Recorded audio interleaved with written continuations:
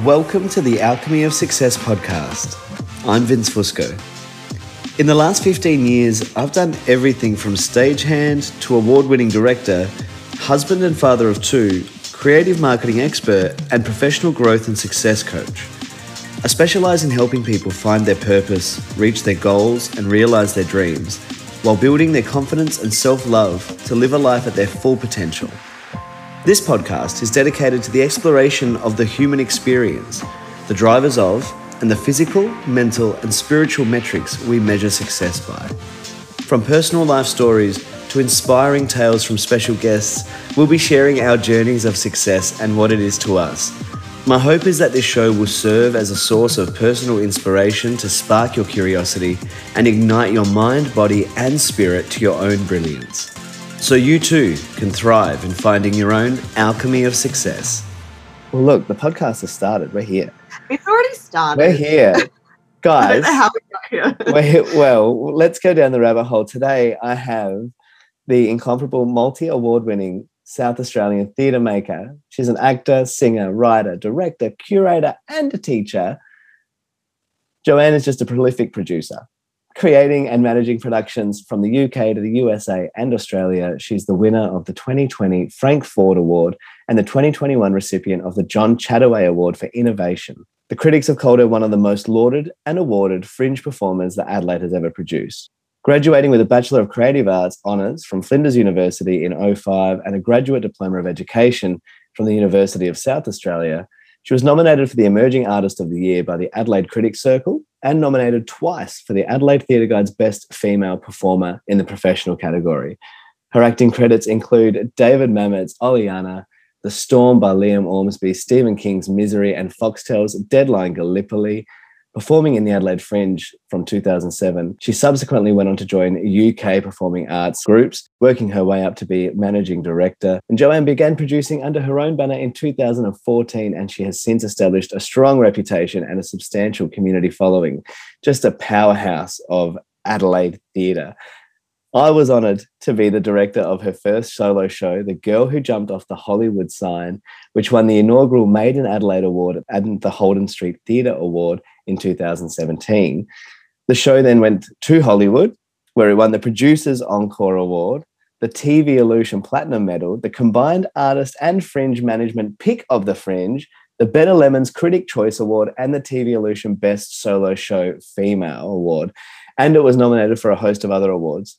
The Girl Who Jumped toured to the 2017 Edinburgh Fringe, where further accolades propelled the show towards New York City, before coming home to much acclaim, premiering at the Adelaide Cabaret Festival and then back again to Edinburgh in 2018. The show then went on to Sydney in 2019, and it returned to Adelaide once more in 2020. Gosh, that show changed so many things and just redirected the path for not only you and I, but for so many. I know. It was the little show that could. Do you remember, Vince? I remember. We always said. Yeah, it's the little show that could. 2 more solo shows over the following years, including That Daring Australian Girl, which won both the Bankersay Best Theatre Week 3 Award and the Sunday Mail Award for Best Solo Show Female during the 2018 Fringe. And it then went on to have successful seasons in the 2018 Edinburgh Fringe and subsequently in London in 2019. The Adelaide Fringe, That Daring Australian Girl also won the Sunday Mail Award for Best Reboot. And most recently, her third solo show, The Reichstag is Burning, in the 2021 Adelaide Fringe at the Black Box Theatres in Adelaide Botanic Gardens in collaboration with Tom Kidney. This new theatrical cabaret production won the Adelaide Critics Circle Award. It received multiple rave reviews and a sold-out season and 3 additional sell-out extensions. Got to catch my breath, Joey. Yeah, sorry, it's a bit long, isn't it? Nah, it's beautiful. She's the artistic director of Hartstone Kidney Productions. She curates the Black Box Theatres in the Adelaide Botanic Gardens and is a high-profile international presenter. She's earned her reputation of producing strong artistic work of integrity and quality as a theatre maker appearing on an international platform. Not only that, but she is also proudly promoting the art and artists coming from South Australia. Please welcome our very own daring girl, the girl who really did jump, Joanne Hartstone. My love, welcome to the show. How exciting to be here. Hello to you, and also hello to your listeners. I know that I'm a fellow listener, and I know how wonderful it is to hear these conversations. So, hooray, here I am. Thank you, Joey. Thank you. It is such a pleasure to see you tonight, to get to sit down with you and chat. We haven't had the opportunity of late because your schedule is, I mean, you can hear how busy you've been for the A little last bit busy. 5 years, because that's pretty much like a snapshot. What I've just rolled off there, that's a snapshot of what you've been doing, not even to mention the work you're continuing to do, and we'll get to that, but the current work, which is so exciting with Hartstone Kidney, yourself and Tom Kidney.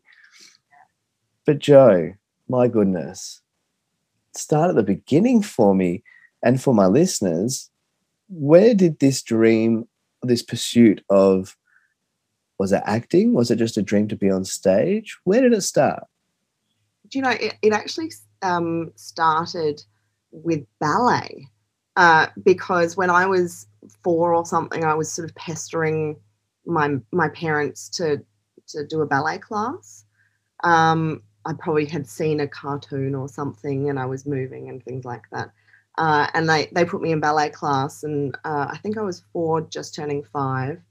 And then sort of 12 years of dance training then followed, which then also turned into acting training and also singing training.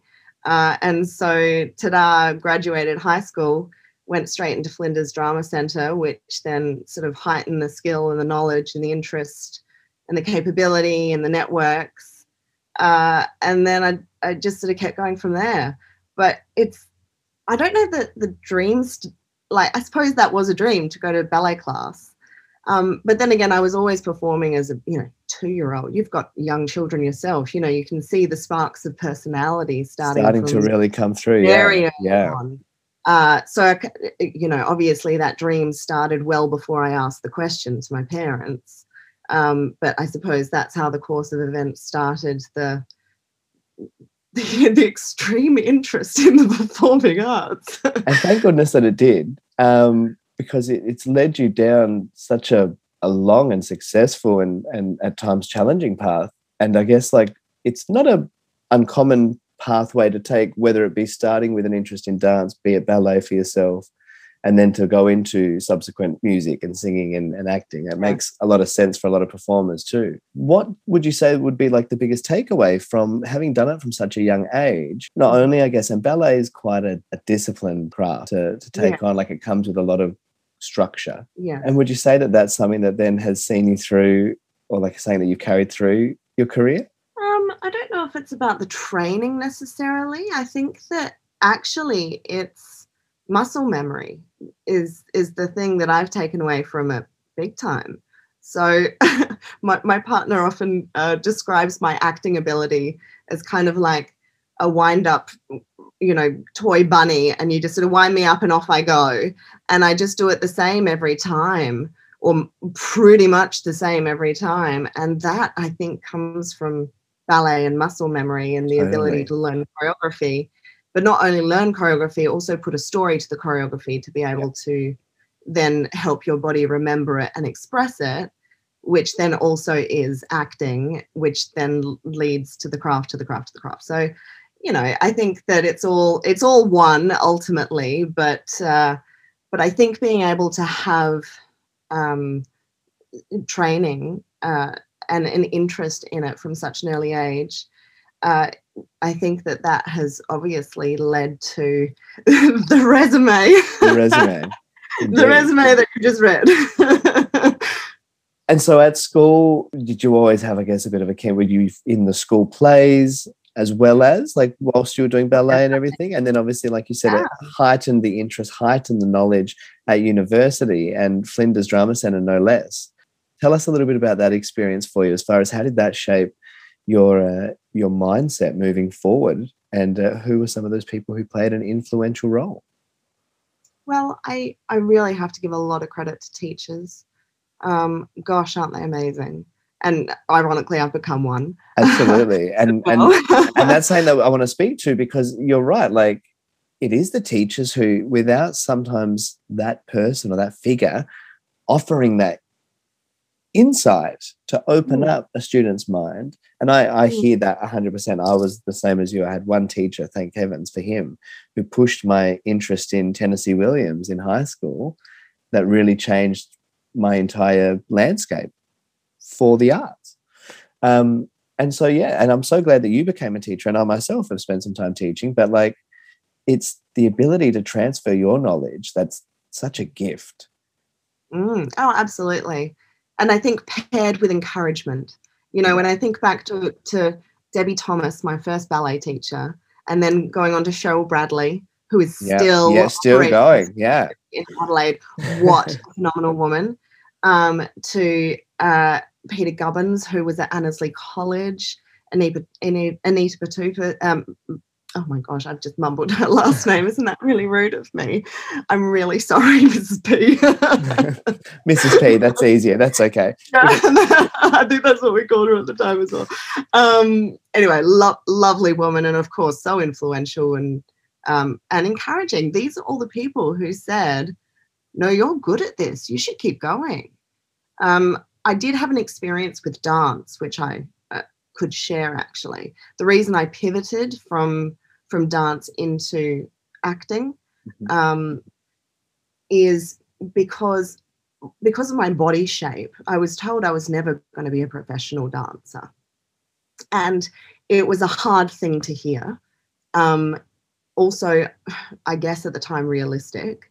But I'm bow-legged, so it's not a huge thing, but it just means that my points don't look straight. Yeah. They look sickled.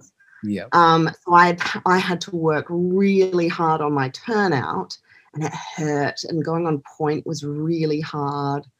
So, you know, the teacher was giving me a truth. It was just a very hard truth to hear. But at the same time, Cheryl Bradley had put a NIDA pamphlet in my hands and said, you should do this. You could go to NIDA one day. And I just sort of went, oh, okay, could I? Thought about it. And then she did some acting classes, and I really loved acting. Like, there was a great freedom in being other characters and not being myself. Which is a dichotomy as well, like putting Joe on a hook and putting on the different the characters, and that kind of escapism was lovely to experience. And then, of course, as you know, the craft is so rich. There's so much to learn, and it's there's so easy to get lost. It's so easy to get lost in it, because I think it's. I don't want to like just openly be like, I think it's underestimated, but I think it's underestimated. I think a lot of people often underestimate the real craft to acting, the depth that you can go to, not even just about like, people I think automatically would say, oh, well, you're going to a depth of what, like method acting, and you're just going to like embody that character and live 24/7. And it's not even about that, but it's actually understanding that the range of techniques, the range of methodology that has been presented over hundreds of years from the greats that we then go on to study at university and at, you know, institutes like NIDA, and they are uniquely different. But then when you look at a text, it then takes you into a whole nother realm of, you know, understanding a text, understanding a character's point of view, empathizing a side of humanity that maybe, you know, you're gifted the ability to see it from all those perspectives, which then allows your performance to be so rich. Yeah, would you agree to that sentiment? Oh, I totally agree. I also think that we suffer because of how easy we make it look. Yeah. Do you know what I mean? A good performer makes it look invisible. You don't know. See, okay, you took the words out of my mouth. And this is something you and I always said. Like, so from, I guess, just for a bit of background context as well, Joanne and I Joanne's one of my dearest friends, one of my most highly respected peers and colleagues and co-collaborators. We've worked together a number of times in a number of capacities.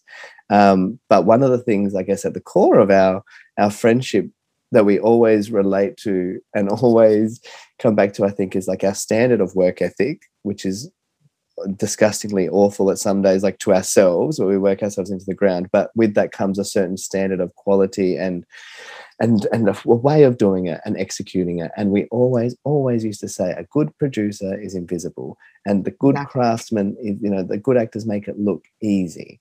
Yeah. And we always used to say that about, like, we'd run theaters together, we ran the Queens together, we ran the Bunker together in a number of different ways. And even then, like, things would be going on and you would have no idea. It would just be invisible. People think that it would just happen. And that was something you always said, Joey, that always sticks in my head. Like a duck. Like the duck. That's what we say. And just smoothly sailing underneath madly. Paddle. Absolutely. I think it is that's a skill. the problem, though. And so therefore, I'm not surprised that it's underestimated. I wish it was more acknowledged in the world, but we suffer from being as good as we are. So how do we solve the problem? Indeed. And so you get this NIDA pamphlet, and then from there, going back to there, yes, you go into it just auditioning. Well, no, I did a 2-week NIDA course when I was 15, which was really great. I remember the tutor thought I was way older than I was. And I think initially they cast me in a very inappropriate scene for a 15-year-old, and then whoopsie-daisy, let's swap that one out the next day. I feel like that might be like a recurring thing. Like I did a similar 2-week the NIDA courses, and I remember back then one of the scripts we did for like our day workship was like Closer, which is not age appropriate for like that's not age appropriate. That's not age appropriate. But similar experience. But yeah, I can see that. And you are also, I think, you are mature beyond your years, I think, in your... I think when I was 15, I had a lot of growing to do. Of course, when you're 15, you don't appreciate how much growing you've got to do. I think that high school was pretty tough for me, if I'm perfectly honest. I think that I experienced cruelty in a high school environment, and so that, no wonder I loved acting, because then there was a side of me that could go into a different character, and I didn't have to be myself, because myself was being bullied. And so yay, escapism. But then that became cyclical, because then I became a tall poppy because I was really good at acting and I was getting the 100% marks, and so therefore I think that causes jealousy, and that certainly did at my school, and so it was a difficult process to go through and get out, and then go to a place in which everyone's interested in the thing that I'm interested in. Yeah. But my high school experience didn't prepare me very well to go to university, I don't think, except that I had all of this really specialist knowledge and training, and I was like rip-raring to go into uni, but also kind of traumatized, I guess. Yeah, absolutely. And traumatized is a fair description of that time. High school's hard enough at the best of times for a lot of people for a number of reasons. And to be bullied, for whatever reason, is difficult to manage. I went to an all-girls school, so it's a different kind of bullying. It's not like heads in the toilets kind of stuff. It's teenage girl cruelty. And that is a lesson that, well... the whole nother level of... It's a whole nother level. I've heard sayings, like comedic sayings around the lines of, if you really want to do some damage, you need to fight like a teenage girl. Like, it's like psychological warfare. And look, I don't know. I can't comment on the experience. Does that make it far worse because it's not just about your talent? Is it about everything else that a teenage girl is already insecure about that then goes into your mind?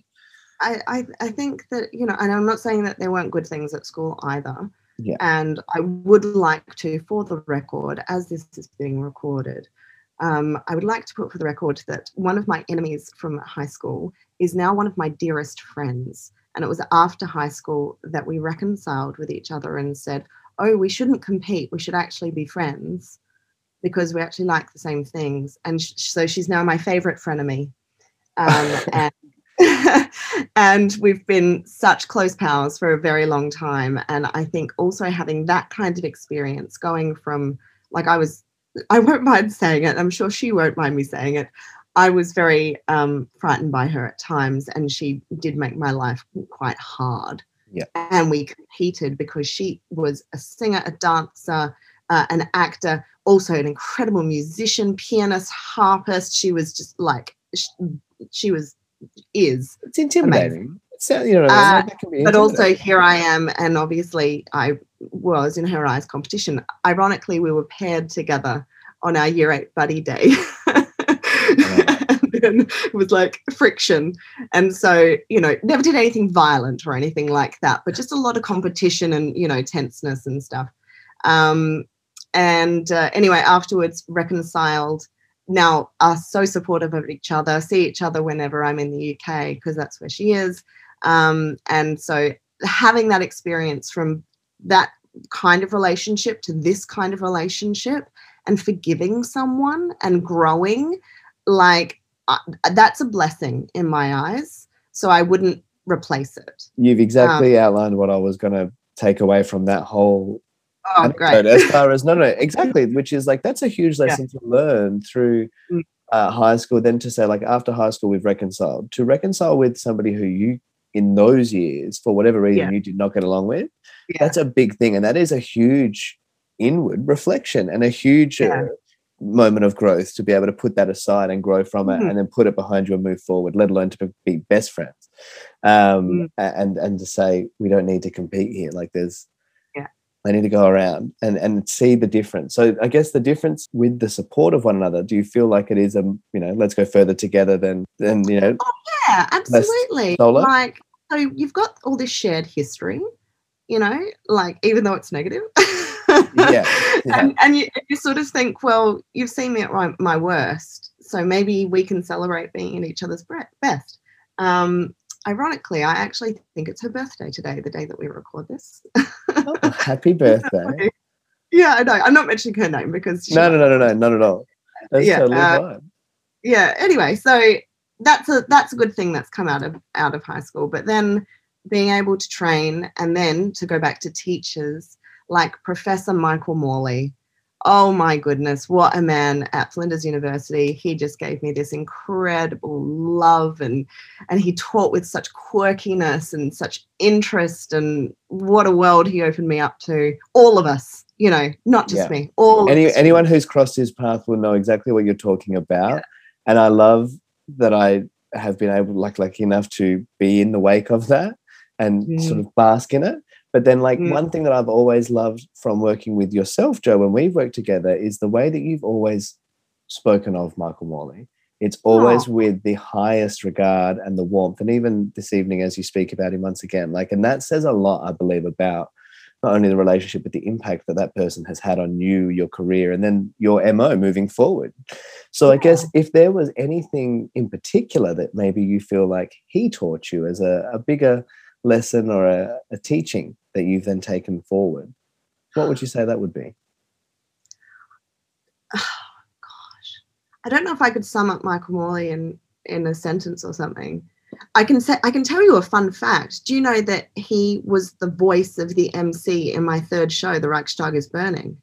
I did not know that. I did not know that. Yeah. There you go. Very good. When I wrote The Reichstag is Burning, I was like, I need an MC conférencier character to lead the journey. And I was like, I need someone who can do a German accent, who's got that innate theatricality in their voice, and who understands the genre. I'm going to ask Michael Morley. And so we recorded in his kitchen for one day, and he just got it immediately. I guess I wrote it with him in mind, so it was a lovely pairing. But still, actually, the ability to nail a text immediately is always a nice thing. He's just a wealth of knowledge. I think I've almost learnt more from him after being his student than I have whilst I was at university with him. You know, he taught me a lot of great songs and all of that kind of musical theatre world, so much about Brecht, which heavily influences my practice. Yeah. Oh, and then of course you've got Jules Hollidge, who taught me how to act. Thank you, Jules.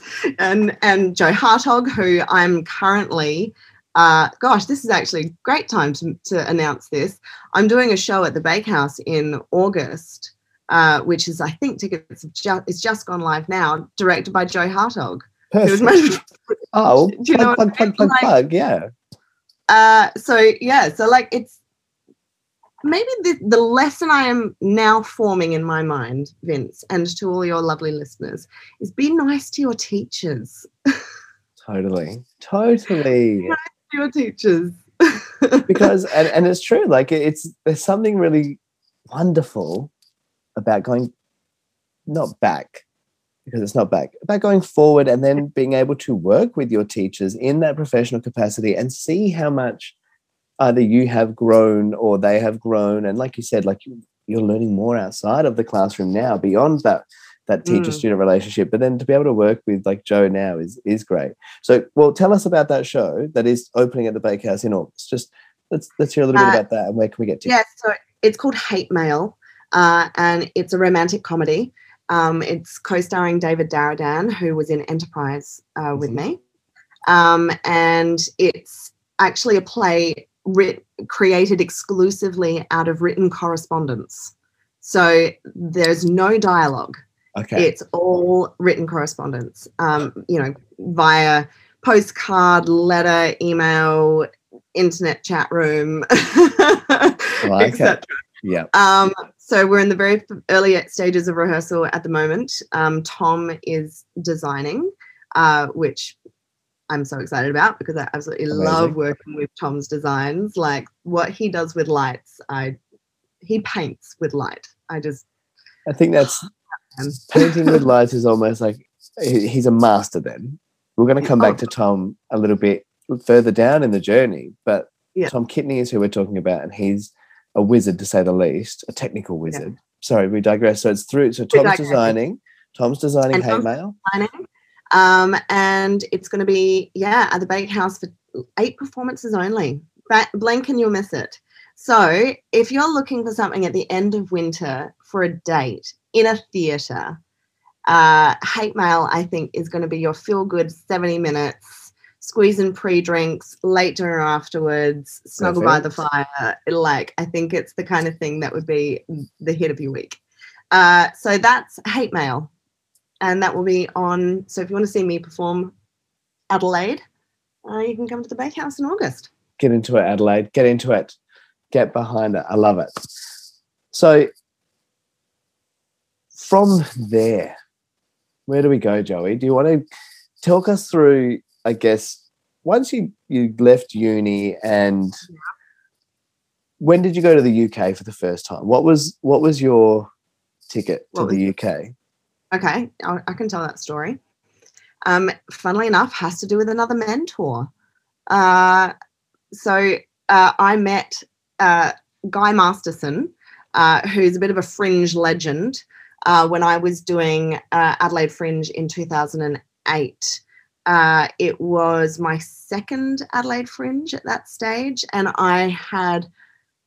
this is typical. This is at the Lipodome. Stop it. Okay, so I think we just had the same thought at the exact same time, Joey. Every time this comes up, and I just remembered it, you and I, it's so funny. We won't even go into the detail of like our first meeting, and I'll say meeting, air quotes, meeting, at our place of work in like many years later. But 2008 at the Lipodome on Hindley Street. It was my first fringe, your second fringe. Now, we only realised this years later, that we met and we were working in the Lipodome together. You were directing 2 Long Gone Lonesome Cowgirls. Is that the name of the show? Yes, that's right. Okay. How's that for a minute? I think it was just called Long Gone Lonesome Cowgirls. But there were 2 of them, so you were right. And you had directed that, and you guys were on at like 9:30. I was in the 7:30 slot, performing the male lead in Ecstasy upstairs in the Lipodome. And that was... No, and there was another show. This is what I was going to say. I never do anything by halves. Never, it wasn't never, just never. one show. I had also written with my other two friends, Jessie Beck and Jenny Starvel. I had written a cabaret show that we also performed, which we called, oh gosh, I can't even remember what we called ourselves. But it was a 3-person cabaret. I love it. And that's true to you, 100%. You don't do things by halves. Directing a show and writing and performing in a cabaret. Yeah, why not? Yeah, absolutely. So Guy Masterson, his involvement with that for you as far as working. Yeah, so he was invited by one of the performers in Long Gone Lonesome Cowgirls to come and see the show, and he really liked it. And he actually thought that the direction was really good, and I had directed it. And so we got to talking in the Garden of Unearthly Delights. What better place to have that conversation? I think it was one of the first years of the Garden, actually. I reckon you might be right. It was really new. I think they just got a Ferris wheel. I mean, I'm sure one of your listeners already knows, like, oh, it was year 2 or whatever. We're going to get dragged for this all over the internet, I'm sure. Yeah, I should know this. I know. Anyway, I was there and I met Guy and he offered me a job and he said, if you wanted to come and be my assistant director in London, would you go? And I was like, yes. At the time I was living in Sydney and nothing was really happening for me in Sydney. I'd only been there a short period of time, but, the phone wasn't exactly ringing hot. And I was like, yeah, okay, I'll go. And then before I left, the job changed completely because, later on, of course, I completely appreciate that his season at that stage was so not solidified. It was fluctuating up and down, and he didn't know, he was hoping to get the right people for the right jobs. Anyway, so it turns out that he didn't need an assistant director after all. So my career as a director was not my path forward. Yeah. What he did need, however, was he needed a young female actor to play opposite him in Oleanna in a tour across the UK. And he somehow had got chatting to my mum and dad, and my parents had said to him, by the way, Jo's not just a director, she's a really good performer. Mum and dad, Perfect. This is classic. And I can see your dad having that conversation, which I love. I love. Your parents are your biggest supporters. Your dad, for those of you who do follow Joanne Hartstone and Black Box Theatre, you will have met the wonderful Jonathan Hartstone. He's our doorman every other year, it feels like, or our usher, and just one of the biggest smiles you're ever going to see at the Adelaide Fringe. So he won Spirit of the Fringe a couple of years back.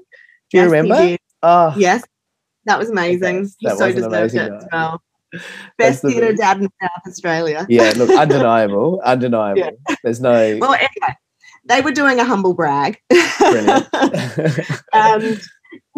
And for some reason that thought implanted itself in Guy's brain. Right. And so he thought, well, if Jo's actually good and we'll, chat over Zoom or whatever.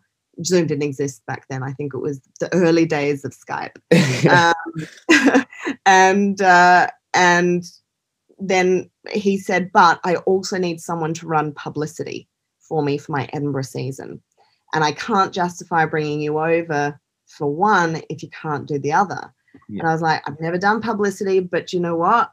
I'll do it. I'll learn it and I'll work as hard as I can and I'll try my best and I'll also do the acting thing. Thank you very much. So that's what happened, is that I then gave up my flat in Sydney and I got on a plane and I went to London. I feel like that's where your bow has so many strings.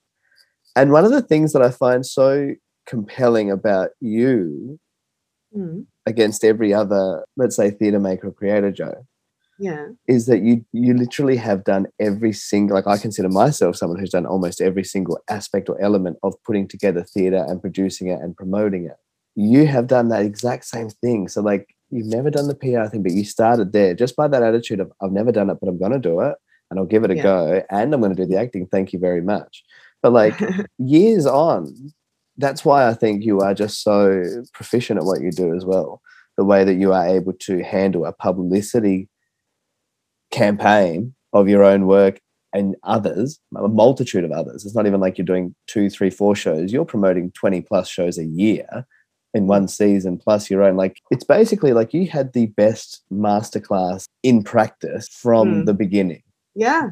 Yeah, oh, definitely. I mean, also working in Edinburgh prepares you. Oh my God, like thrown you straight into it. Like there's no, and I think, again, I've been lucky enough to stand beside you as you've produced theatre work and venues and run teams and educated and mentored students of your own now. And I can hand on heart say that you operate in the exact same manner with the same amount of trust, responsibility. Like there are some students that you've worked with who have never had the opportunity, but you give it to them with such clear instruction and guidance and encouragement and warmth, like you've mentioned about all of your mentors. That is so evident and inherent in you. And again, like I've seen your staff who have come through your ranks work their career up, and they go off through into other great careers as well through your guidance and mentorship. So, I think that's a real merit to you and to your mentors too. Like I think that there's something to be said about that generational transition and transfer of knowledge and encouragement and growth for the individual. Well, I think it's actually a bit of a responsibility. The flame was passed to us, so we have to pass the flame on. And that's the human experience. It's why we were able to turn, a stone into a hammer, and then we turn that hammer into something else. The ideas. Break another rock, turn it into a brick. How ideas build upon ideas upon and I think that so therefore it is our responsibility to pass it on and know when it's important to pass it on. So I've had some incredible people that I've mentored.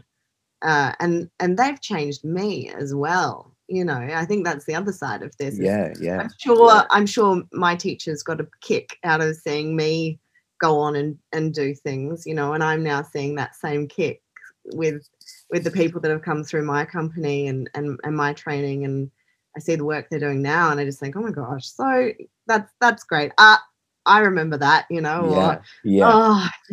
that's so satisfying to see. So. Yeah, be nice to your teachers. Be nice to your teachers, absolutely. So from the Edinburgh Fringe there, you're doing Oleana, you're doing PR for Guy as well over there. Yeah. This is now like 2009. What then leads you to presenting your own work under your own banner in 2014? And what was the first piece that you presented under your banner? The Bunker Trilogy. The Bunker, one. Of course. Yeah. Of course. Yeah, so that was the first one under myself. But before that was the Centre for International Theatre. Yes. So CIT. Yeah. And CIT was a co-project between Guy and myself. So I'd come back to Adelaide, and obviously Adelaide Fringe is this really hubbing marketplace, and Guy was coming over each year and recognising how valuable it was to be part of Adelaide Fringe as an international presenter. And also we spoiled him rotten, when he comes over, he lives like a king and he performs and everyone loves him. And we love it. We love it. Who wouldn't love that little ego boost? So, of course he loves coming here. Why wouldn't they? And so we came up with a plan, and obviously he very much drove the idea of the project, but I was doing all the on the ground logistics.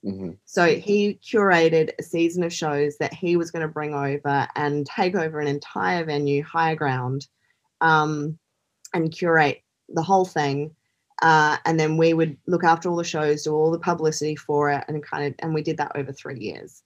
And it brought some great shows to Adelaide, like Scaramouche Jones and Shylock, and gosh, what else did we do? Waits, Bully, Smiler, Austin's Women, And of course, The Boy James and Outland, which led to me meeting Jethro, Jethro, yeah. who was in Belt Up Theatre. And then when I went back over to Edinburgh, you know, it's all about backwards and forwards. I went back over to Edinburgh, met up with Jethro, saw his Bunker trilogy, and went, let's take this to Adelaide. Yeah. And that's the first time I said, I'm doing it by myself. Guy wasn't coming that year. And that was Joanne Hartstone Presents, the Bunker trilogy. And that was our first venture as a venue producer together as well. So, and that was, again, like classic Fringe. Joanne built a bunker end to end inside a printing office in the West End of Adelaide, unlike anything you've ever seen. But it was sort of one of the first really, I think, immersive theatre experiences. And 2014 doesn't seem like it's that long ago, but gosh, 7 years is a blink of an eye, isn't it? Considering now, you know, that every second show is really immersive. But I mean, just very quickly comparing it to now. So here's 7 years for your listeners. So that's our first, you know, theatre venture in a print shop. I now run 4 theatres in the Adelaide Botanic Garden and have a live stream platform. So, like, what a difference 7 years makes. What a difference 7 years makes. Holy dooly, that is crazy. That doesn't make us feel old. Gosh. I know. Right? But still. Yeah, that was a great season. That was a fantastic season, a fantastic season. And I think that really, would you say that then sparked your ongoing interest of curating and producing a venue, not only just for one show like in that instance, but then being able to say, look, I want to take this to a bigger venue. I want to have multiple, I want to be able to present multiple international and local shows. And what made you, I guess, pivot to then that mindset of curating theatre and presenting? It's sort of the thing, like the pivot was placed in front of me, and so I took it. Do you know what I mean? Yeah, it's kind of like, and come to the UK, be an Ollie Anna and do publicity, there's the pivot. So then I get more into producing side of things and the back of house side of and you're putting all of those skills that you've learned to work. You're now going to put them into action. And then I should say I continued to work with Guy for years after that. Oh, yeah.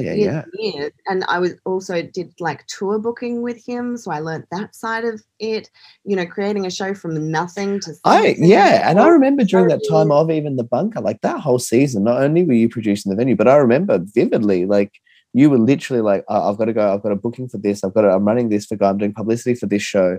And that was probably one of the first times I got to witness your work really like up close and personal and just see how you operate. Yeah, how busy you are, how insanely busy you are. You're a sucker for punishment.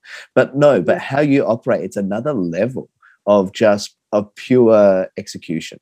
But it's done with the most, I don't know, ease. Like, not to say that you don't work hard, because you work harder than most people that I've never met. But, you know, Joey, I just think that you are no, it's a great thing. It's a great thing. Well, you know, I have to, you know, I listen to your podcast and I know that balance is important. Yes. You know, and giving myself time off at the moment is pretty hard. I don't think I have a day off until September. And that includes weekends. Because, you know, this weekend I'm in the Adelaide Cabaret Festival with the mentoring work that I'm doing for Class of Cabaret. And then, you know, all these other things are happening in the future. So I guess finding that balance and having time off is still something I'm learning to do. Yeah, but it's a work in progress. Back then, you know, 7 years ago when I had all those 20s energies. Oh God, what does that feel like? My goodness. Yeah. But like, and you're right, it is something that back then you didn't know, or maybe you were still learning and continue to learning. And I agree, like we're both of the same cloth when it comes to that work ethic, which then led us to working together on your first solo show that you penned, The Girl Who Jumped Off the Hollywood Sign. Now, this was something that you had, it's funny, for as long as I've known you, you've always talked about how much you loved Judy Garland and the era of Hollywood and the actresses, and it was something that we always connected on. So when you first came, approached me and said, Vin, I've got this script, would you read it?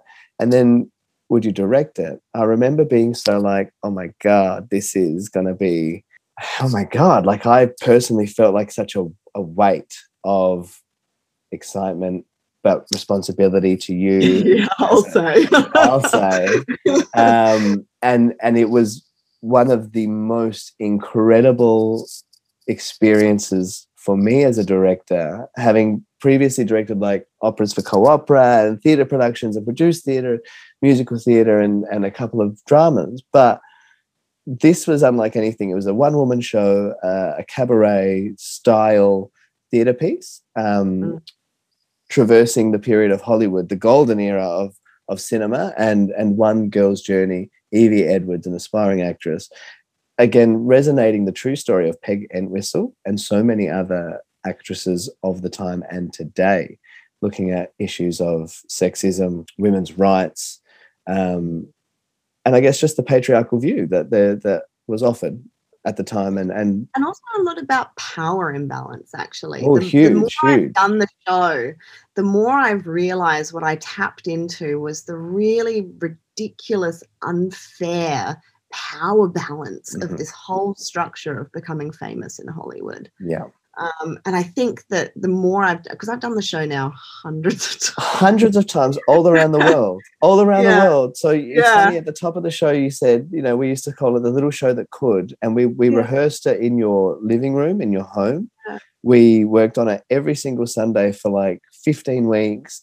We then bumped it into the theatre, and it just went bananas from there, like a sellout season. We won all the awards at the Adelaide Fringe that year.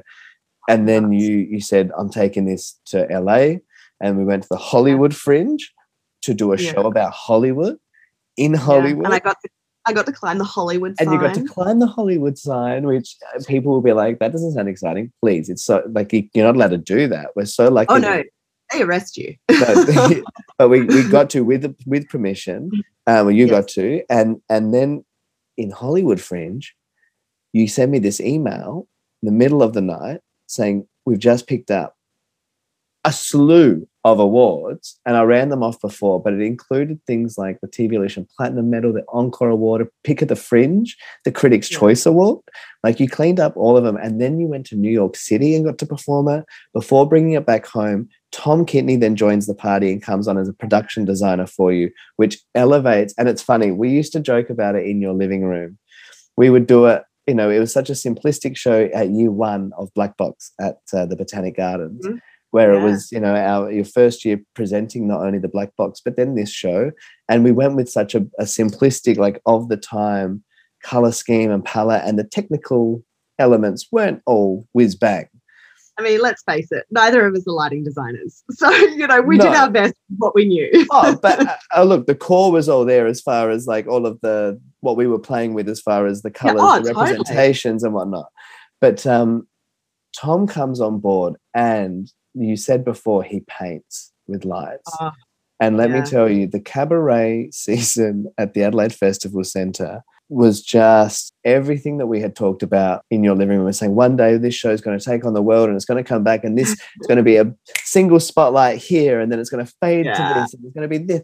And Tom took that and just elevated it beyond what I think you or I could have expected, hoped for, or even imagined. And it just was beautiful. It's like he put it on film and then put it on stage. So The Girl Who Jumped, for you, what was that time like for you, given that it was such a whirlwind? And then you started writing your next solo show all at the same time, which again, I say started writing, but you'd really been writing the Muriel Matters one for a lot longer, that daring Australian girl. But let's just quickly talk about The Girl Who Jumped, and what did that mean for you, Jo, as a performer, as a creative, and what was that experience like for you? It just felt right.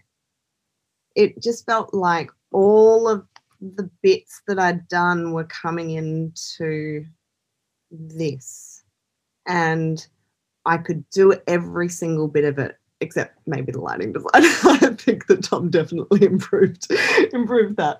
And it felt I don't know. It just felt right. And it felt like, of course, this is what's happening because it is a good show. And, I'm proud to be able to do it. And I'm working really hard to be able to do this. And yeah. And, it was success. It was, successful. This was what success feels like. Success feels like a lot of hard work. Absolutely, it does, doesn't it? And it was great.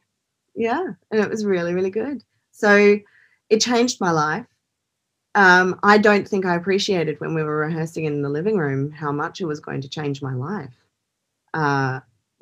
But it did. And, in maths, when you get those exponential graphs, when suddenly it just starts to rocket up, Mm-hmm. I think that's what was happening that year because everything started. Everything started. I remember saying to you that this will never be the same again. Yeah. I remember saying to you one day, things are never going to be the same after this show. Wow. And they weren't. And they weren't. It's just what I needed, I think. Yeah. Obviously, it was in me, But so much so. But there's also, I didn't stop though, because I already had this other story that I wanted to tell as well. But because I found the language and the ability to do a solo show, because doing a solo show is a different genre in itself to theatre performance, and particularly writing monologue. And you have to find your in. You have to find a lot of language and the idea of a show in order for it to make sense. So my next solo show actually started as a 4-hander, and then it turned into a 2-hander, but it just didn't work as a 2-hander.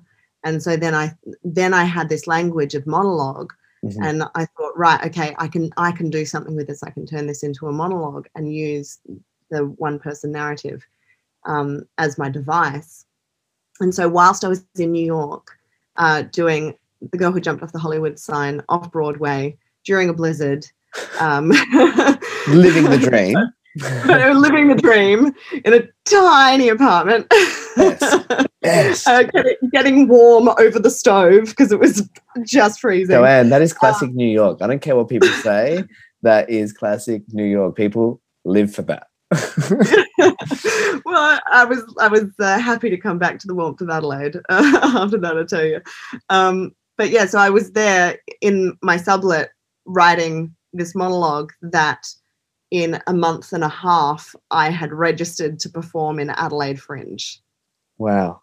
So I set myself these really ridiculously short deadlines to get stuff done. Get it done. And the pressure was on.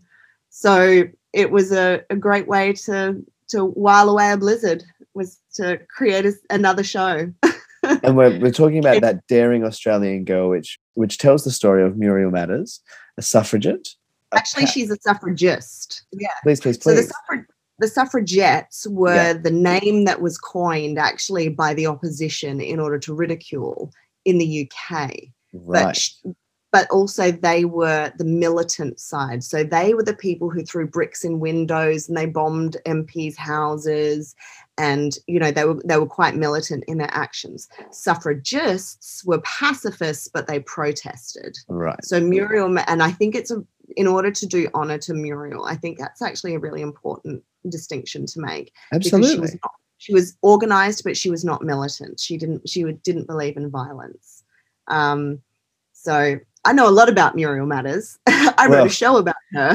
Not only did you write the show about her, but you played her once again around the world to rave reviews. What did that show that has such an important message about women's rights? And at the time of doing it was really at the peak of sort of this Me Too movement happening. Tell me a little bit about where you were at as you saw your show about to open and that whole narrative come out of Hollywood after you've just been in Hollywood doing The Girl Who Jumped, which again, there's so many parallels in these texts as well. But I guess, from your point of view, what did that look like?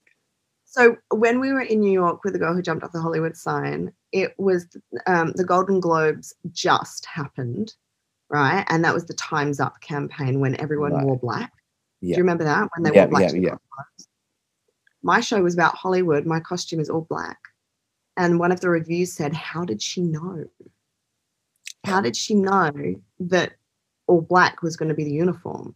How did she write this before the Me Too movement started? Well, it's obviously because I was sensing what was going on, and it was Hollywood's worst kept secret. Well, why not talk about it? And then obviously someone with Twitter talked about it, and it went off. I should have just tweeted instead of writing a show. So ridiculous. So then there we were. Meanwhile, I'm writing that Daring Australian Girl whilst this narrative is going on.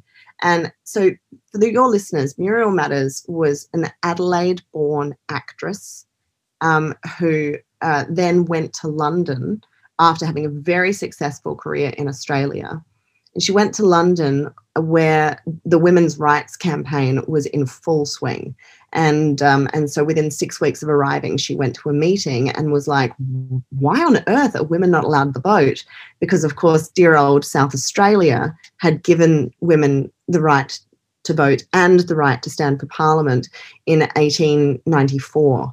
And also she had voted already. So she knew the benefits of equal rights. Yeah. And then she went over to the UK and could not believe the inequality that this law meant for how society was structured. And so became a very strong advocate to say, how can I help?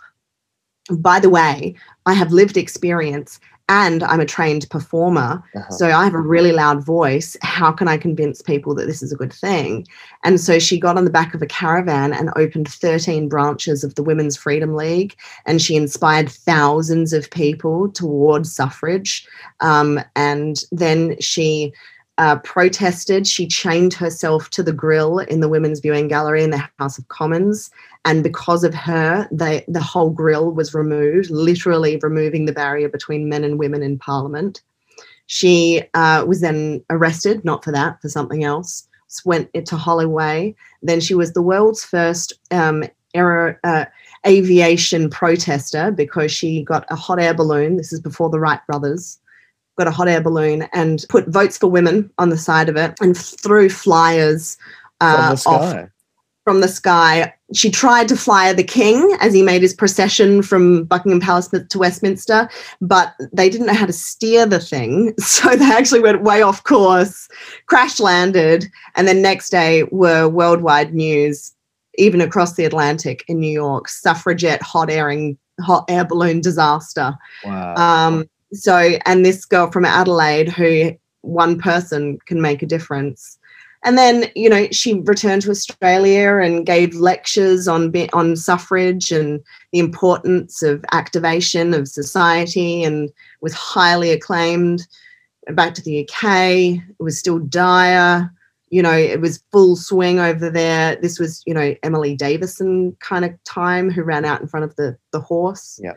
And then First World War, which stopped it all. And then women got the vote afterwards. So this woman lived all the way through that, and during the war went to Barcelona to study the Montessori method with Maria Montessori, and came back and became a teacher. Be kind to your teachers, people. Be kind to your teachers. Wow. So I don't know if your listeners are noticing any parallels between Muriel Matters and my life story, but, Adelaide actress, went to London, did her thing. I didn't go up in a hot air balloon, but I learned how to use my voice to tell stories and to change minds and inspire and entertain. And I also understand the power of education, just like Muriel. So I wrote a play about her, and it was really good. It was better than good, Jo. Don't understate it. And you yourself are such a supporter of women's rights, and you're a huge advocate for women in the arts. I know from a number of our colleagues and peers in our industry, not only locally but nationally, who speak again so highly of you, and they say, I've just had a chat with Jo Hartstone, and she's just offering some advice around productions or PR or just how I could approach the Fringe or their season. And that's something that is so well received. It's so, not everybody does that. Pass the flame. You got to pass the flame. Yeah. Let's talk about Tom. Okay, let's talk about Tom. Tom Kidney. the wizard that we mentioned, the technical wizard, production designer extraordinaire. Yeah. Tom and yourself are now Hartstone Kidney Productions, presenting theatre and the Black Box live experience, which we talked about it a little bit earlier before the podcast. Let's talk about how Tom has changed not only your production, but the Black Box experience for you and audiences. So I should do full disclosure that Tom is my partner in life as well as my partner in work. I didn't know if you wanted me to say it, but yes, absolutely. Your partner in all things. I might drop something and then you might think I'm behaving really inappropriate with No, it's great. It's great that you've disclosed that. I wasn't sure. I was like, do I disclose that Tom is your partner? Am I allowed to say that Tom is your partner? Yeah, it's all been very, very formal. So I met Tom in 2000 well, actually I met him first in 2015. And friends of friends, Edinburgh Fringe, lovely guy. You know, I think we had a couple of parties together, but, you know, just friends, nothing interactive. I did think at the time he was a bit cute, you know, but I was on holiday with my brother and only there for a short period of time and, you know, fringe crazy. And I believe he thought I was a bit cute as well, but, you know, fringe crazy. But we Facebook friended each other. Technology. The best. And then after I went to Hollywood and it was all amazing, I came home for about 2 weeks. And then I went to Edinburgh Fringe and I did the Go Jump to the Hollywood sign in Edinburgh Fringe. And I landed in London. And by this stage, I'd been to the UK and to London almost every year since 2008 when I went. So by this stage, it really was a second home. And I had such a big circle of friends, extended family there. So I put a post on Facebook, hey, I'm in London if any of my friends want to hang out. And Tom sent me a message and he was like, he had a show that night or something. And I had met another friend of ours and we were on the South Bank and Tom messaged and said, hey, I just saw your message. I'm about, where are you? And we met on the South Bank. And it was the beginning of the best partnership I've ever experienced in my life. From that moment, Absolutely. It really was. Yeah. And that's evident, I think, in not only the way that you glow when you're around that man, but your work together as well. Like the two of you are just, it's what? Well, I glow because he's a lighting designer and he makes shining lights on me. He just knows all the good angles. Really good. Right, okay. But no, it's a match made in heaven. Like I can't think of a better pairing of two powerhouses in both domains respectively. But when you come together, it really is magic. So, well, you know, I didn't know. I think I can say I was single for quite a while, and I was single when we first met and were friends. And I think, I don't know if I ever said this to you, but I probably said out loud to my mother or maybe to you or another friend, I'm so okay with who I am that if a person's going to enter my life, they're going to need to bring something that I didn't know I needed. You did say that. Do you know what I mean? You did. You did I say it to you? You did. Okay, right. And you're so right. I didn't know I needed it. No, but he came at the right time. Like you said, like it was that. Yeah. Even though you met earlier in 2015 or whatever, it was the right time for not only, I guess, both of your careers, but just individually. It was just right timing for both of us. And I guess, you know, what is the thing that I didn't know that I needed? I didn't know I needed a lighting designer. So yeah, that's obviously what I needed was a lighting designer, not just a lighting designer, but I then have discovered a production manager, an inventor, a visual artist, a photographer, and a genius, and one of the kindest men that I know. So, you know, yay me, win-win, but I didn't know I needed all of that. So we met and had a lot of chemistry and then I had my incredible Fringe season and he saw my show many times and he was very, very sweet with how supportive he was and how encouraging he was. And that's when he offered to value add. Yeah. You know, so he recognized, okay, so there's really good core elements to this show, but his experience is the design world. And he said, but with an immaculate design, this could look like a Hollywood film. And so that's what he created. And that's the thing that you saw when it came back to Adelaide. That was the design that went to New York, which I'll humble brag about Tom. The original designer of Rent, Jamie Leo, he came to see The Girl Who Jumped Off the Hollywood Sign, and we had drinks with him afterwards. And he told Tom that his lighting design was virtuosic. Woo! Yeah. Virtuosic. And Tom I was like, I want you to remember. Oh my God, put that on the fucking billboard, why don't you? That's brilliant. Yeah. Come on. Well, but it was virtuosic. Also, I don't know how Tom did it because there was so little working lights in the theatre. I remember you saying that. Like, I remember speaking to you when you were doing the tech run in New York, and I remember you saying, Tom's making this all just like, it's amazing, but we've got very little to work with, but he's working it. Yeah. And it's just amazing. So then when we had all of the lights in Cabaret Festival, he could just go splash, and that's what he did. And he did. And he did. And so then I introduced Tom to Adelaide, you know, and my family and friends here in the community, and it was the beginning of opening the world up to him as well, because I think that actually the South Australian industry here is going to benefit so much from everything all the knowledge that Tom is bringing with him with our colleagues and with the work practices that we've got and the knowledge that he's got, but also his ability to invent. So, this is an incredible thing about this human being, is that he invents new technologies in order to create theatrical designs and stunts and visuals all live, you know, without really knowing how to do this. And it just kind of blows my mind how technologically his brain works, and yet it's all working towards theatre. You know, it's such an amazing creative talent that he has.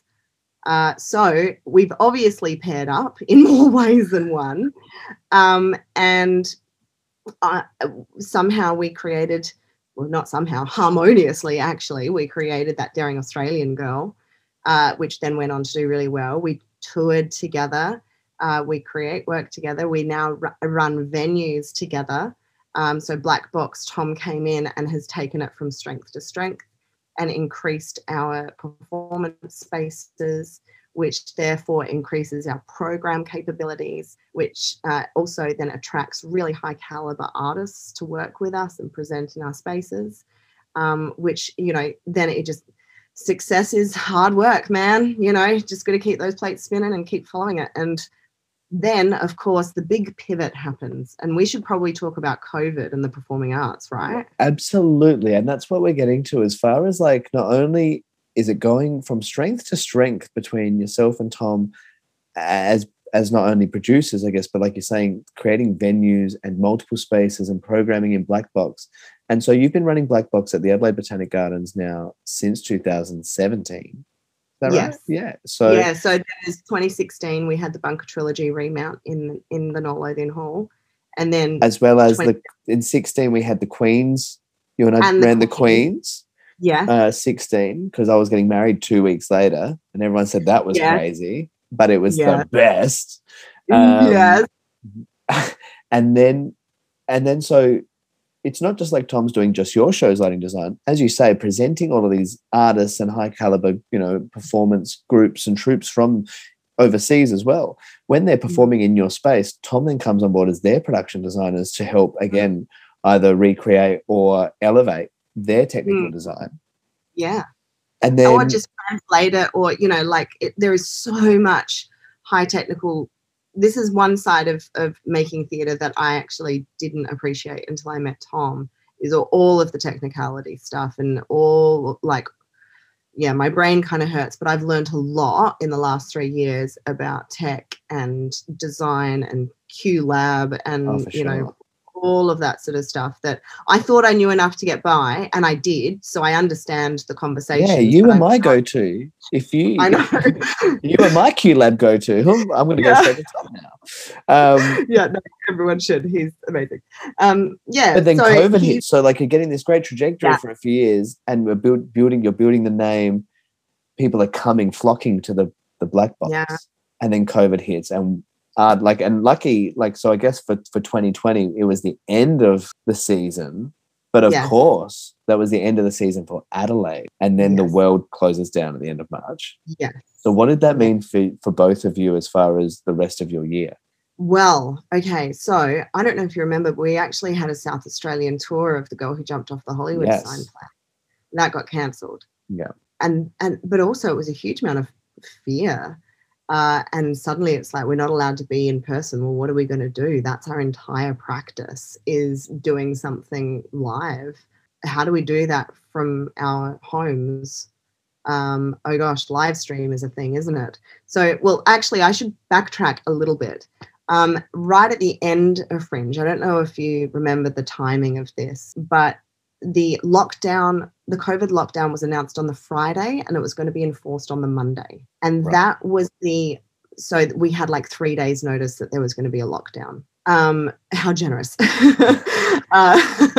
But because of that was the last Saturday and Sunday of Fringe, right in between there. So because this message came out, we're going to go into lockdown, we didn't know what the crowds were going to be like for that final weekend of Fringe. And we actually thought we would struggle to get an audience. Turns out it actually was sort of okay, because there were people who were like, I'm going to go out before lockdown begins. I need to be outside, before I go. I need to go before this gets dangerous. But then there were people who just went, I can't go, and they removed themselves. So it a little bit balanced out, one kind of fed into the other. But then, we thought, we've made this amazing show and we want as many people as possible to be able to see it. And we already at that stage had the sense, the entertainment industry is going to suffer.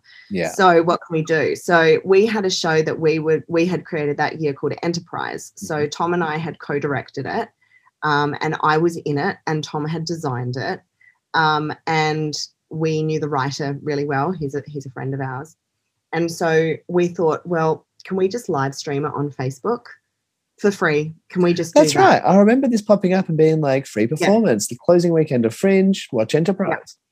Yeah. Watch Enterprise, can't go out. Yeah. Here's Enterprise. And so we asked Brian, he said, absolutely fine. So that was great that we had his blessing, because, we shouldn't just broadcast work without permissions in place. So we broadcast it, and within 24 hours, we'd had 1,400 views. So we just went, oh, okay, that's a thing. Live streaming it was a thing. That's interesting, isn't it? How much do you think all of our practice is going to have to go online now?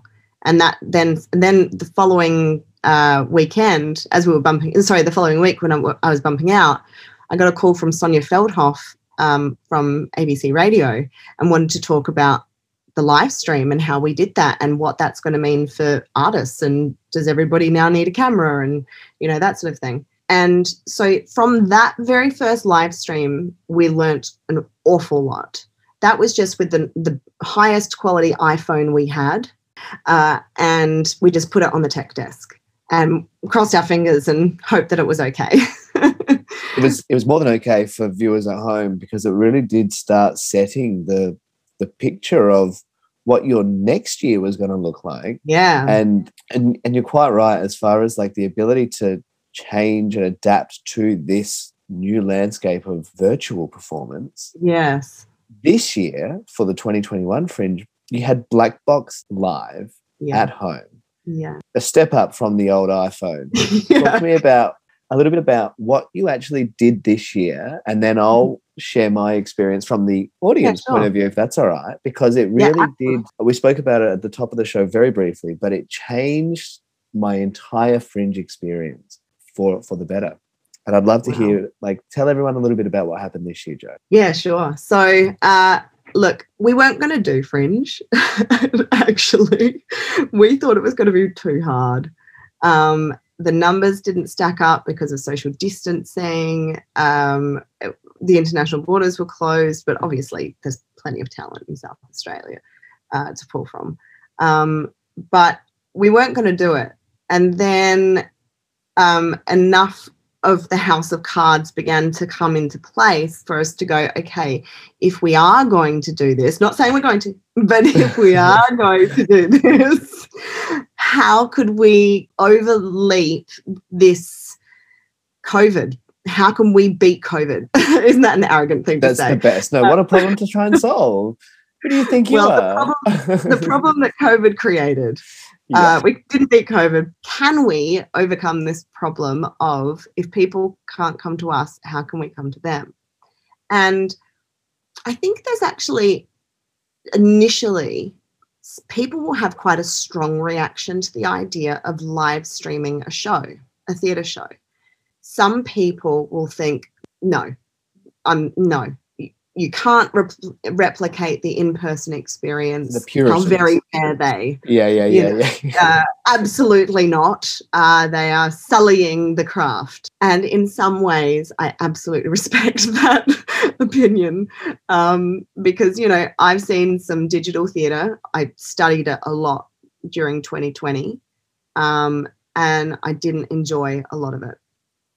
And I had to learn why. Why wasn't I an avid theatre fan having a great experience? Totally. Consuming content from my own home. Oh, I feel like you just read my thoughts about my first experience with a lot of digital theatre, a lot of it. And I was the same. I was like, but this is something I love this. I love the content. I love the performance. I love the performance. And yet I'm not enjoying this experience for one reason or another. I don't know if it's because their performance didn't then carry through the camera and translate enough. I don't know if it's the angle or just the static wide shot. I don't know what it was. Well, until I knew what it was. Well, that's what I tried to work out too. And it's difficult. I suppose theatre sort of suffers from the same sort of thing, that if you go and see a show and it's bad, it kind of puts you off for seeing live shows, particularly if you're not an avid follower. I guess so. Me. And I guess, would you say that's subjective though, like to the audience member? Because I think like I might say something's bad for the reasons that I find things to be bad. And it may be like, oh, that direction was bad, or the lighting was bad, or like the script was good, the performance was good, but overall, like I guess like I know you do the same. Like you sort of have all these different metrics and tick boxes of production, performance, experience that I guess then you tally happen overall. You have a lot of knowledge to tick a lot of boxes, but the average punter doesn't have all the boxes that you have. True. I mean, they probably do actually. They would just sort of not really know what they're called and just sort of sense that something wasn't quite right or it was a bit wooden or, but they wouldn't necessarily be able to go into the minutiae that we would of why a show it's a blessing failed. And a curse. we know too much. You've seen behind the curtain too much. Yeah. There's a man behind the curtain. Pay no attention to that man behind the curtain. So you discover what you don't like about it, and then how do you apply that to create the ultimate? Well, okay, so I can sort of list what the learnings were, I guess. So the learnings were that sound quality matters because, if you're unmiked, it's a problem. If you can't hear, it's a problem. We learnt that video quality matters. If your video is pixelated so that you can't see the expression of the performer's face, you're going to disengage with the work. We learnt that lighting and camera integration matters. Now, this is a little bit technical, but it has to do with a theatre show, lights fluctuate and they can go quite dark and they can also go very bright and also sometimes in a very short period of time. You need equipment that's able to adapt to that lighting and work with that kind of lighting so that it is then accurately reflected on the screen. And cheap cameras don't have that reactability. And what we're talking about here, for those at home who don't understand, just for the layman's term, even if you're on an iPhone, you go from a dark room to a light room very quickly, and you see the picture blur. It's out of focus. It's trying to catch up to the light rate that is entering that shutter speed. Whereas what Joe's saying is, you've got to have technology that matches the naked eye almost to capture those subtle changes and fades within the technical design. Because unfortunately, production quality matters. Well, fortunately, production quality matters. And then the other learning was having a dynamic viewing experience. Let me explain that as in, you don't just want one picture of the entire stage. You want to be able to punch in and see a mid shot or a close-up shot of the audience, of the actor. You want so that you can engage closely, but then you still want to have the opportunity to stand back and see the set for how it is and see how it works on that stage. Mm-hmm. And so therefore dynamic meaning camera shot changing. So ideally multiple cameras with the ability to switch from one to the other. And they are our learnings from what we tried to put into Black Box Live. And so, of course, that means equipment. But it also, luckily, means crew, people, creating a job for someone to come in and operate cameras for a live stream. So suddenly it's not just got, good outcomes for artists, and it's not just good outcomes for audiences. Oh my gosh, it's job creation for crew, which I think is amazing. And you have this roll-on effect with everything that you're doing in South Australia, whether that be producing theatre, creating effectively a broadcast studio within your theatres, but it goes all the way through to your, you create a job for the people who are working your front desk, the box office, the ushers, the operating crew of the cameras. Again, a merit to yourself, Joanne. Privilege to pay people, isn't it? Isn't it? So isn't lovely. It? And people say there's no opportunities. Crazy. Well, I employed nearly 100 people during Fringe, and that was a real privilege to create that many jobs in the arts. It's outstanding. It's such a humbling thing to do. So humbling, I'll mention it on a podcast. Humble brag. No, I love it. Humble brag. You're allowed to. And so you should. Celebrating it and celebrate those things, Joe, because they're things that are, you're giving back to that community, and it's that in perpetuity is going to build our industry and continue to build the platforms that you are, I don't want to say you're a cornerstone, you're a heartstone of, you're literally a heartstone of our scene here and our industry, Joey. That's undeniable. When you talk about this experience of Black Box at home, I wanted to quickly touch on it and say, look, I was unsure when I first was a bit like, I don't know, we really wanted to get to the Fringe, but with kids, like we've got 2 young kids and we're just not going to happen this year. So we were like, oh, look, Black Box is offering view at home. Let's give it a go. And I was like, I wonder how this is going to go. I'm not sure. Again, I've not really had a good digital experience. Yeah, it's tough, isn't it? It's tough. But I'll tell you, this was a different experience from not only the automated process from when we purchased our watch at home ticket, which was, again, at a great price for even, let's just say we were like, you know what, we could have some friends around and have a Fringe night. And for a little bit of a higher price than in person, you're then getting that privilege of, sure, you can have multiple people view it in your home. We just viewed the 2 of us. To be honest, we actually had a cheaper price point for our home. There were some people who did do if you've got a viewing party, there's a price that you can pay. Yeah. But actually for the majority of our tickets, they were under $20. Which is so affordable, literally. Like there's almost no excuse to not go to the theatre. The whole experience, like I said, from the automated, like, here's your ticket. On the time of the day of the performance, you're going to get this email with a link. So like the information was super clear. Then when we logged on to the website and had it up on the television, the thing that I personally really enjoyed about it was the visual. My television just had the beautiful like Noel Lothian Black Box branding, which made me immediately feel like I was waiting for the show. Like the neon lights were there and it feels like I'm at a theatre. And I don't know, like we turned off all the lights and we got a bowl of popcorn and had a drink and made a bit of a date night of it. And it really felt like we were going to the Fringe. And once the show started, the screen fades down to black. So again, it feels like a very natural theater experience as opposed to just like snap on. I didn't have to hear the audience talking in between and somebody's open. It was, and then the curtain opens, the lights come up, curtain opens. And it was not only just the wide shot, but then you start getting these multicams that you're talking about, these transitions. And immediately Joya and I were just a bit like, oh my God, like, oh wow, like this is slick.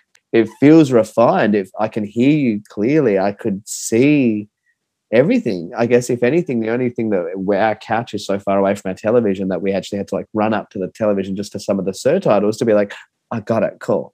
But otherwise, like the whole experience really felt like I was sitting in the black box theater in the Botanic Gardens, which I just thought was amazing. And that's coming from me. So like, I've got a checklist and I don't enjoy those things normally, but it was a really enjoyable night.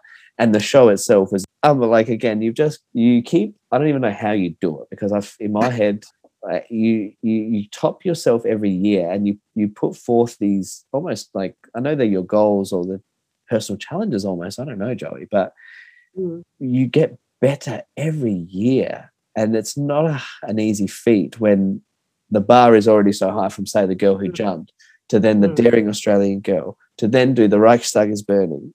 And this was the most singing in one of your shows, the most choreographed movement and dance in it as well as like a text that jumps around.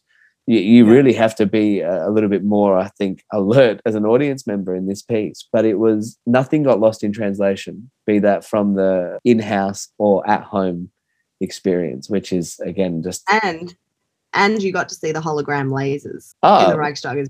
What do you mean hologram lasers? Are they not? Because, what Tom has done with the Reichstag is burning is he's done little hidden visual gems, as he calls them, for the online viewers only that you can't see with the naked eye. So that whole scene with like the close up with the lasers going up and down. And then, so you can see those lasers. Not the one with the white gloves. Sorry, everyone, you're gonna have to wait for the movie to come out. Sorry, guys. So not the one with the white gloves, but the one where it's the blue waves. Yeah.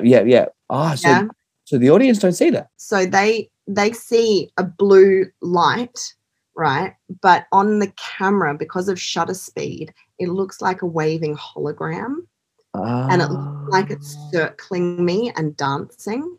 And so Tom knew that because of his work, he also has a media degree as well as all of his design work and West End work and stuff like that. Checks out. So he knows that, like, if you put lasers in front of a camera, the camera will capture it at a different speed. Yeah. Than as your eyes will. So he included these sort of little gems for the people at home. I love that. I love that. I love it even more. That's why I think, some people are like, no, never digital theatre, how very dare you? But actually, I think it's a value add. It's an also. So, it's the future of theatre. It's another art form of live performance made specifically with the intention of using technological equipment to be viewed via a screen, or maybe that's the VR headset down the track, or maybe that's maybe a hologram later on down the track with technology. So I do think that it's a wonderful thing that we are now, once again, it was put in front of me and I've gone, okay, I'll learn how to do that. and we've gone into it. And then the outcomes from Fringe were really exciting. So we broadcast 47 shows over 5 weeks, which reached, and that was from 3 different venues. So we went between our venues to live stream the shows. We reached 38 countries. Wow. With our organically through our reach for people watching from home, and did better than expected. And it's now then led us into this whole new practice of digitizing theatre and creating this hybrid genre for new ways of consuming this theatrical craft without hiding that it's a different theatrical craft than film or TV. So it's a brand new frontier, and it's so exciting to be in it. Well, not just to be in it, but to be trailblazing it for it. I mean, look, you really are. I think not only, and look, locally as well, nationally, there are definitely companies out there doing work like this, but you are trailblazing it, yeah, until it becomes the norm. Like you said, but it's a new frontier. It's a new shoot of theatre. Shall I tell you what we're about to do? Yes, please, because I know that even just trying to get us together, you guys are both crazy at the moment because you're working on something. Tell us a little bit about this latest project. So we're working with Company AT to digitise their main stage play in personal space, which we're really excited to work with them because we're creating this digital product, as it were, but offering it in different perspectives. So you can watch it as a traditional audience member, or you can experience scenes from the perspective of characters. So we're using things like, VR cameras and GoPros to be able to capture and record this new data content in a very theatrical way, and then translate that online so that anyone can find this show, and it can be much more accessible to everybody. And it's a very, very worthy product to be digitized. And then directly after that, we are doing Black Box Live from Australia, and we are broadcasting 5 shows from Adelaide, from the Bakehouse, into Edinburgh Fringe and into Hollywood Fringe. Wow, fantastic. And so when is that scheduled for broadcast, Jo? That will be the first week of August is when Hollywood Fringe and Edinburgh Fringe start concurrently. And this year, they're very different festivals. They're mostly digital. So what better way? We've been working on this digital stuff now. We've got the equipment, we've got the crew, we've got the shows. Yeah, just mount it. You just need the space, and then we've got the Bakehouse. So tickets are going to go on sale to one-off live performances of different shows that some of them were in the Black Box season this year. So like Egg and Still Alive and Kicking. And also, you'll be pleased to know this, Vince, because I haven't actually told you, the girl who jumped off the Hollywood sign. She's back. We're going to digitize it. Yes. It needs to be made into a film. It needs to be made into a film, Jo. We always said it. That is wonderful news. I'm glad you got to share that with me on the podcast. Thanks. Yay. Oh, that's really that's wonderful. And again, congratulations to the two of you and all the work you're doing, your crew, the team that you've cultivated there. And I say cultivated because that's really what you've done. You've put them together, you've grown them, and it's a beautiful, beautiful thing that you guys have put together and are building.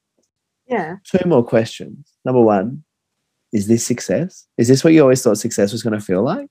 I didn't think it would be as hard work. But now I actually recognize that hard work is success. So if I'm working hard, I'm being successful, because I guess, success is a scale, as you've said many times. And my mum has always had a lovely thing, a little routine that she does with us, which is, what are 3 things that went right today? And, you can say 3 things and they can be as big or as small as you want, but they're little successes. And then she'd also say, if we needed it, what's one thing you're going to achieve tomorrow? And, that's a good motivator for the next day. So I've always throughout my life taken stock of little successes as well. Like I did laundry. Tick. Yeah, absolutely. Well done, me. For sure. I put away the dishes and I pre-ordered groceries to pick up tomorrow after work. Tick. I'm successful. Correct. So I don't mind acknowledging small successes, but I think I'm really fortunate to be as successful as I am in my chosen field, and I'm not going to stop. So please don't. Please don't. Work begets work begets work.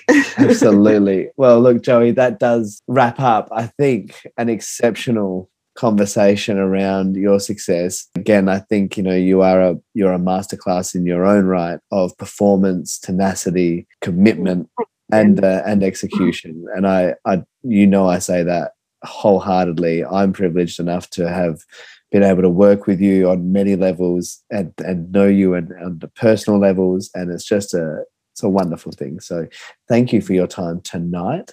I do have 10 more questions for you though. All right. Let's do them. What is your favorite word? Epiphany. Oh, beautiful. Beautiful. Why? Can I ask why? Look, I actually thought about this because I knew you were going to ask it. So full disclosure, I didn't just come up with it straight away. But epiphany, because I love the sound of it. It sounds like an epiphany. It sounds like an idea. I love what an epiphany is as well, because it's always a way forward. And I do love that the F sound is a PH. So it's... I love that. It's also a lovely language word. Gorgeous answer. What is your least favourite word? Chunda. Chunda or shunda? Chunda, as in... CHUNDER. Chunda. Chunda. It rhymes with thunder. It does. Chunda. What turns you on creatively, spiritually, or emotionally? That's a really hard question to ask after saying the word chunda. Chunda. I don't think I've ever heard it. No, but I've never realised how funny a word it is until right now. It's a horrible word. It is. But it's... Yeah. You got me with that one. Very onomatopoeic. Joanne, I'm going to induct you into Literature Club. And the first rule of our Literature Club is to not talk about Literature Club. We'll talk offline. What turns you on creatively, spiritually, or emotionally? Beauty, execution, not as in like executing not someone. Killing somebody, no. Not killing someone, but executing something well. Executing something to perfection. Yeah. I think that when I can appreciate how well something is done, that just inspires me. Waking up to my dog in the morning, it fulfills me. What turns you off? Injustice. I like it. I hadn't thought about that one, but that one just came out. Definitely injustice turns me off. What is your favourite curse word? Golly gee. Golly gee, that's brilliant. Golly gee. Can I tell you that we still, just in our household, almost daily, I think, quote to each other, alrighty. Golly gee, alrighty. Perfect. Oh, I love that. That's your favourite curse word. I even wrote an email the other day and said, oh, golly gee, I really appreciate something or other. And my friend just gave me so much slack that I actually used that in. No, I love it. For your listeners, it's from The Girl Who Jumped Off the Hollywood Sign in that era of... It's just in the lexicon of the time, really. Yeah, vernacular. Yeah. What sound or noise do you love? Molly snoring. Molly's my dog. Yeah. I love the smell. The smell? Oh, I don't love the smell of Molly snoring. No, the sound of Molly snoring is bliss. What sound or noise do you hate? Styrofoam being ripped. Like scraped? Like scrapey styrofoam? Yeah, and like ripped and twisted. Oh, no, thanks. Yeah. That's fair. What profession, other than your own, would you like to attempt? I feel like I'm attempting all of them. So it's really hard. I feel like if one is just placed in front of you, you're going to do it. Yeah, kind of. I'm nervous to say a word because something else might come up. Yeah. I'd love to, maybe I'll slightly adapt the question and say I'd love to be able to spend more time writing plays. That would be amazing. That would be really fun just to be a writer. But alas, I do everything else. There's still time, Joanne. There's still time. The story is not finished. I still write. But I wish I had more time to write. What profession would you not like to do? I would not like to work in an abattoir. Full respect to people who do. Totally. That's not a job that I would like to do. And so thank you very much to any abattoir workers out there. And Jo, lucky last, if heaven exists, what would you like to hear God say when you arrive at the pearly gates? Okay, I have thought about this question. And I'm actually quite a complicated answer because I'm an atheist. And I've been quite fine with being an atheist for a long time. So I guess if heaven exists and I go up there, I'm going to be really surprised and I'm going to be wrong. and I'm going to have to apologize. What would you like to hear God say? Do you want to hear God say? I think I would like him to say, that's all right that you were wrong, because do you know what? You were just as good and just as giving and just as important to be on the earth as anybody who did believe in me. So well done. Good job. Perfect. I love it. That's a great answer. I really hope everybody does get a ticket to come and see you either virtually or on stage. And if you want to follow along, you can do so by visiting www.hartstonekidney.com or check her out on Twitter @HeartstoneKidney or @Blackbox Theatre, on Facebook and Instagram, Hartstone Kidney Productions, and @Blackbox Theatres. Joanne Hartstone, thank you. You're welcome. And thanks for listening, everyone. Hope you enjoyed what we had to say. That was a really good chat. So good. I'll see you very, very soon.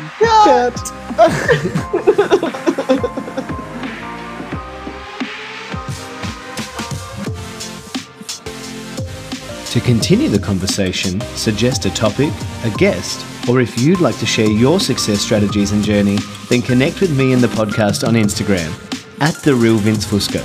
See you there.